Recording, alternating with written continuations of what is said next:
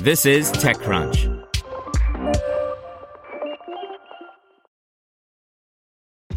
This episode is brought to you by ShipStation.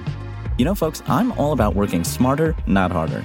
Running a successful e-commerce business can be really convoluted, and honestly, you have enough going on, so I want to introduce you guys to ShipStation.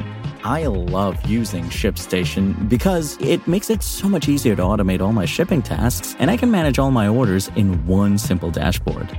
Work less and ship more with ShipStation, the innovative tool that helps turn your shipping challenges into opportunities for growth. Go to ShipStation.com and use code TechNews to sign up for your free 60-day trial. That's ShipStation.com, code TechNews. You're listening to TechCrunch Startups. Postmates to drop IPO filing next month by Megan Rose Dickey and Kate Clark. Postmates plans to make its IPO paperwork public in September, TechCrunch has learned.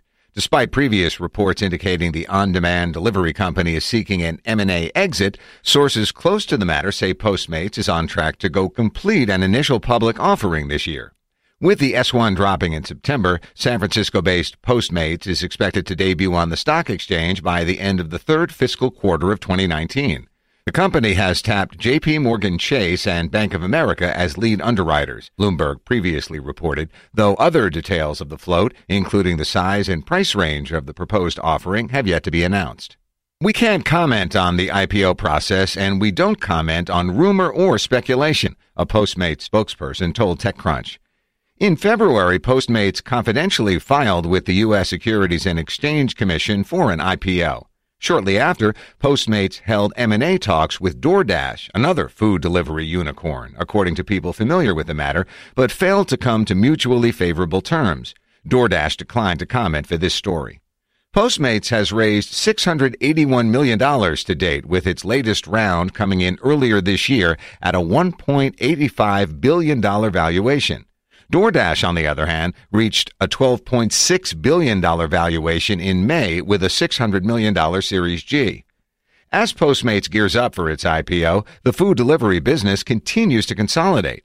DoorDash last week purchased another food delivery service, Caviar, from Square in a deal worth $410 million.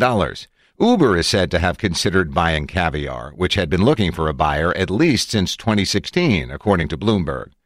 DoorDash has been under heavy scrutiny as of late for the way it pays its drivers. Back in February, we reported how DoorDash offsets the amount it pays drivers with tips from customers. It wasn't until after much backlash that DoorDash finally said it would change its policies. DoorDash has yet to implement the new policy. How Postmates will fare on the public markets is up for debate.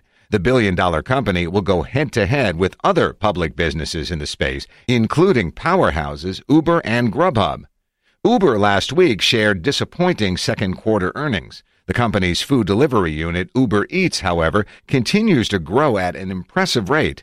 Uber Eats did $3.39 billion in gross bookings last quarter, with monthly active platform consumers, MAPCs, growing more than 140% year over year.